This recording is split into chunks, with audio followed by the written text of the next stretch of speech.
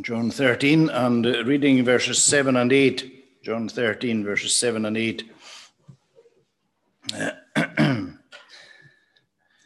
Jesus answered them, "What I am doing you do not understand now, but afterwards you will understand." Peter said to him, shall never wash my feet." Jesus answered him, "If I do not wash you, you have no share with me." Now, the washing of the disciples' feet is, I suppose it's one of the incidents in the Bible that we're all very, very familiar with, particularly when we come to a communion time. It's often a passage that is reflected on. There are certain passages, whether it's like in the Garden of Gethsemane, or here we have the washing of the disciples' feet as a way of preparing for the communion time. And Jesus knew, it tells us at the beginning of the chapter, he was aware of the heavenly timetable that he was keeping, and he was very aware that the hour that he had come into this world for, with everything that was coming together, he realized that that time was just about on him. That's why he says at the beginning, when Jesus knew that his hour had come to depart out of this world to the Father. And one of the things that I suppose strikes us here is that Jesus, despite knowing what lay ahead of him, his whole demeanor in the upper room is so calm. People often highlight that there is this calmness and composure about him, which would be very different to the way that we would probably react.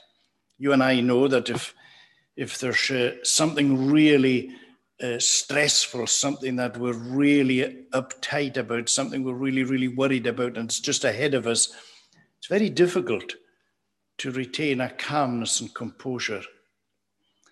Or even if there's something that we're really excited about, something wonderful that's going to take place, we know that there's this great event that we've just been so looking forward to, and it's ahead of us.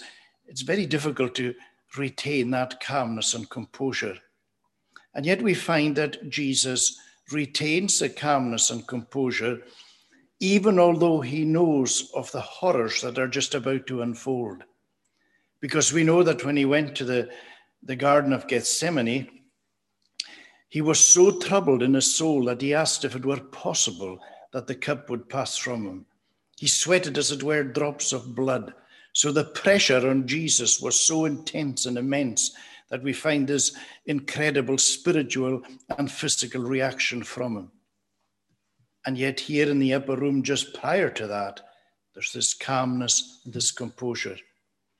But there's also the anticipation that would be in his heart of what was to follow his death.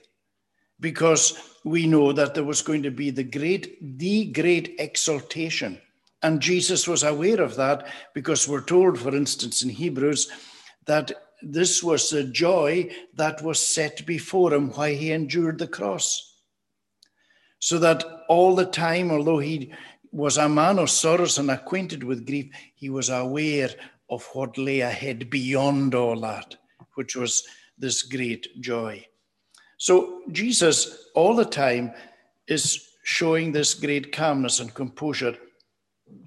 And what's also beautiful is that his main thought seems to be about his disciples, that he's caring for them. He's interested in them. He's thoughtful about them. He's planning for them. And everything he's doing for their benefit and for their good. And so we find that Jesus, as at this particular time, that he gets up after the supper and he washes the disciples' feet. Now, as we know, the custom of the day was that everybody wore sandals. And they had just walked from Bethany to Jerusalem for the Passover. And, of course, their feet would be dirty and dusty from walking in the sandy roads, dusty roads. And as we know, it was the custom then that when you went anywhere for a meal or something like that, that the host would have that the guests at their feet would be washed.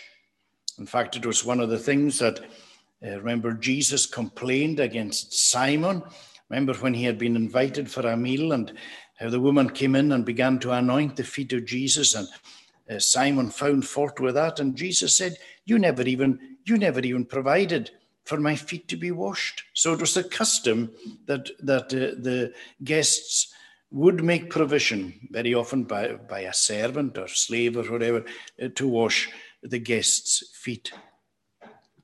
So we find here that Jesus, that he now gets up and he does for the disciples this thing. And of course, he's teaching them, he's instructing them, because Jesus never did something just for effect. He did it always in order to teach, to instruct, to direct, and give a very clear picture to his people. Now, it's wonderful what Jesus is doing here, because, as we say, if any person had a right to be sorry for himself at that moment, to be completely preoccupied with himself, it was Jesus, when you think of what lay ahead. But all his thoughts were to his disciples. And the very reverse, of course, was true of them, because when he needed them the most, they failed. Remember, he told them to pray, to watch and to pray. Remember when Jesus was praying in the Garden of Gethsemane? Did they pray? No, they all slumbered and slept. And then, of course, that awful moment when he was arrested, what do we find the disciples doing? They all forsook him and fled. So Jesus' example is a very opposite to what his disciples had actually done. Now, John doesn't tell us, but if we went to Luke's account, we find something extraordinary happening. Because the disciples at this particular point were having a discussion, in fact, a pretty hot discussion, as to which of them was the greatest. Now, it's really quite remarkable when you think of what they were doing. And here is Jesus, and he's just about to give his life. And yet they were having this dispute. It tells us in Luke's gospel, and there was strife among them, which of them should be counted the greatest. You know, it really is quite extraordinary. They'd be saying to themselves, right, they would be putting forward the suggestion as to why they would say, I don't know whether it'd be John or Peter or James or Anthony, they'd be saying, well, I'm more important to Jesus for this reason. I think I'm the most important because of this. I feel that I'm the most gifted. Can you not see how Jesus relied on me on this occasion and that? And this was their discussion. This was their argument. A heated discussion as to which of them was counted the greatest.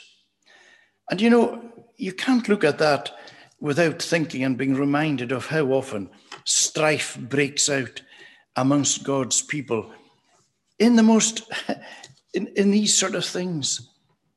And you know, when you look through the history of the church and you look at all the division and the breakup and the strife that there has been, very often it is because of pride, it is because of egos, it is because of the lust for power, it is because of people's determination to get their own way. And often these things can be paraded in a different guise, and people will try and do it, and they're saying, oh, I'm doing this for God's cause, I'm doing it for the honor of Christ. Very often it's for selfish motives, it's power struggles. Right throughout the history of the church, these things have been happening. Paul was addressing these things in all the churches. And God, who knows our hearts and knows everything about us, I'm sure as the Lord has looked down over his church over the years, it must be one of the most disturbing things, of course God knows all things, is to see there has been so much strife. And Jesus, in the face of what these disciples are doing, gets up and gives this tremendous demonstration of what being a servant really is all about. It is about giving. It is not about lauding it over others. It's not about parading a person's abilities or skills or gifts or any of these things. It is to be servant to one another, and of course to be servant to the Lord. And so Jesus comes and he starts washing the disciples' feet. And of course we read there that he goes round each one. And I can almost imagine that at this particular moment, when Jesus gets up, takes a basin and the water, and he wraps a towel round himself, that the disciples' eyes would be nearly popping out of their head. And they'd be saying, what's happening here? This shouldn't be happening. And you could almost imagine there'd be a kind of a silence. It might be a wee whisper amongst each other. And wonder, what on earth's going on here? And so Jesus comes to Simon, and Peter, being Peter, couldn't control himself. And he's really saying, what are you doing? Why are you doing this?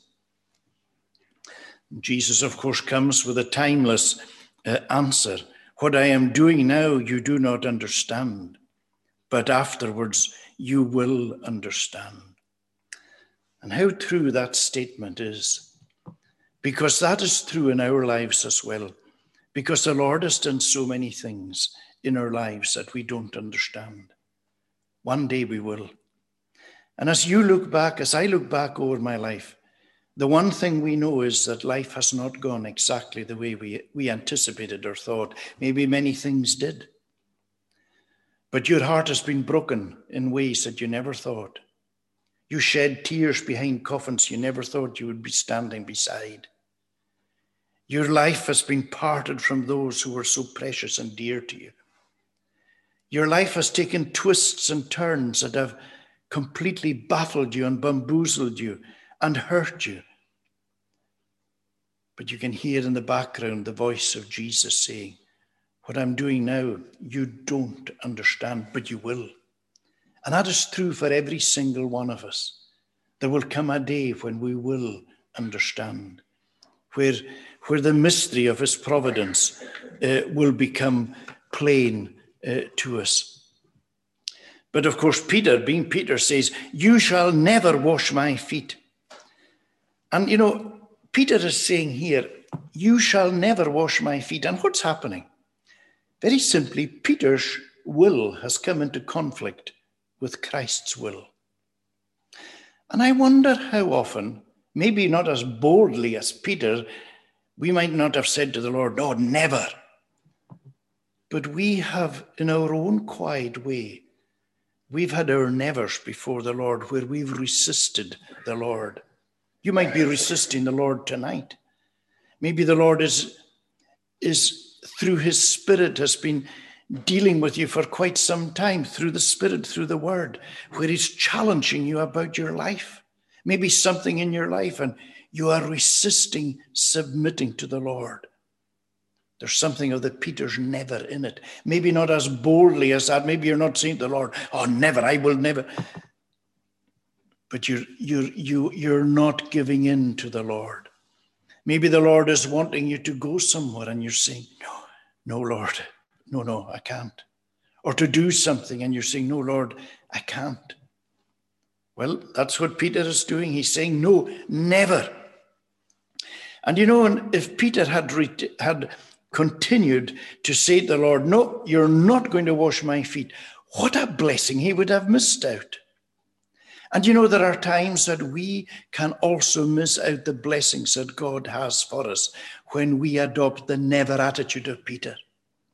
And that is why we must learn to submit before the will of God, so that even in these things that sometimes where we don't understand, that we will receive the blessing that he has for us. And so the Lord said to Peter very simply, well, if I do not wash you, you have no share with me. And that really got to Peter. You have no share with me. And you know, that's what the Lord is saying. The Lord is saying to us, if I don't wash you, you have no, in the AV it is, you have no part with me. Here it is, you have no share with me. You don't share. What do we share with the Lord? Well, we're told, for instance, that once we accept the Lord Jesus Christ as our Savior, that we become heirs with him. We become heirs and joint heirs with Christ. We are going to share everything.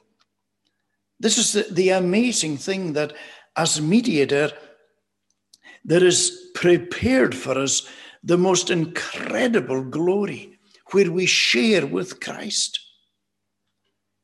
But he says, if I don't wash you, you have no share with me. You have no part with me. You know how we're told that the Lord will say to those who have rejected him, depart from me.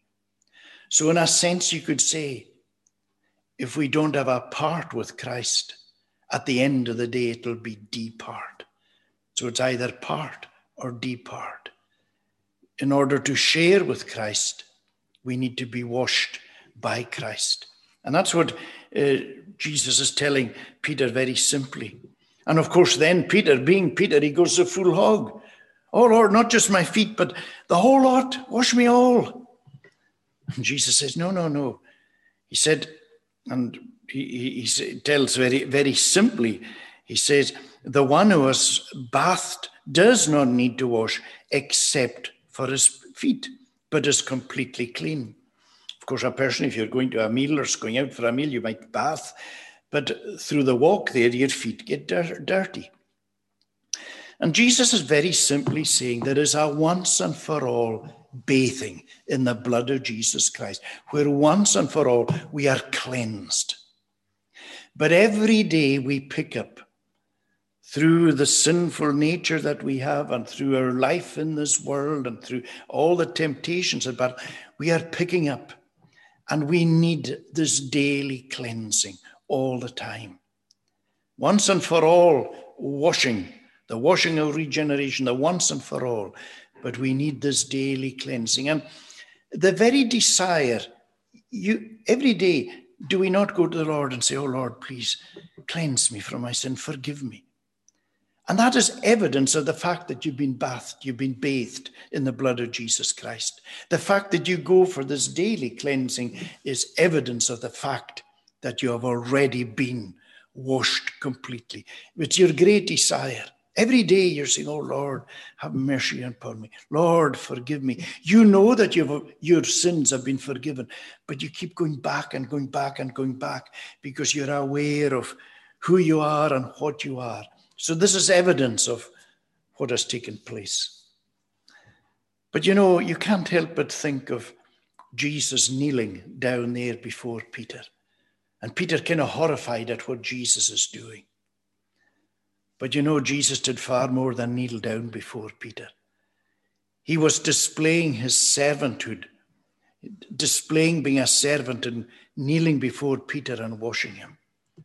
But he did far more than that for Peter and for you and for me. He didn't just kneel down. He went all the way to the cross. And he took upon himself the wrath and the curse of our sin. And that is what we are forever and ever indebted to him for, what he has done for us. And so in a sense, this chapter or this section, you could, in itself, it's a whole sermon. I mean, you've heard, I'm not saying anything that we haven't heard before. But where it says there, for instance, Jesus, verse 3, knowing that the Father had given all things into his hands and that he had come from God and was going back to God, rose from supper, laid aside his outer garments, taking a towel, tied it round his waist, and so on, and what he did there as a servant. It's a picture really of what Jesus did, where he got up, laid aside his outer garments, as it were, where this picture of laying aside his glory. Although at one level he didn't, but we know that his glory was veiled in this world and that he became a human. He took to himself, look what it says, he took a towel and tied it round his waist. It's almost like in a sense where he took human nature to himself. He became one with us. He became the ultimate servant. And then, of course, he did all that was required, and then went back to the Father. We are always, as I say, in his debt.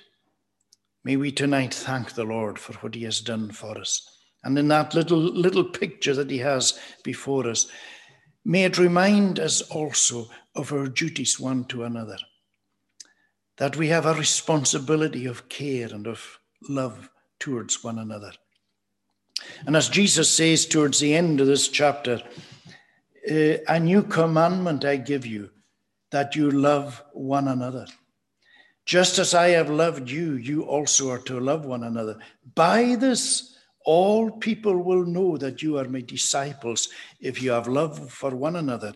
And I believe that that is why the devil has done everything in his power right down throughout the centuries to divide God's people, so that there won't, because it's a powerful witness when a watching world can see the love that God's people have for one another. But if they see God's people at war one with another and devouring one another, the witness is lost. And so I believe that that's where Satan has concentrated his efforts, is always to try and get God's people to be at each other rather than loving one another. And that's why Jesus gives this great commandment, and that we have this responsibility and this care and this love for one another. Let us pray. Lord, we give thanks for just reflecting for a little tonight on what you have done, what you have set out before us. We give thanks, Lord, for your great love, and a love that is beyond anything that we can understand or comprehend. And yet we give thanks, Lord, that we have been made recipients of your love, not because of anything that we are in ourselves or deserve, but because of your great love towards us. And so we pray that you will be with us. Be with those who led us in prayer. Be with each and every one of us. Bless our homes and our families and all whom we love, and all who are laid aside at this time. We commit to your care. Watch over us and do us good, and take us to our home safely, we pray. Bless those who have gathered with us on Zoom, and we give thanks for the way we're able to meet together in this way. Cleanse us from our sin. In Jesus' name we ask it. Amen.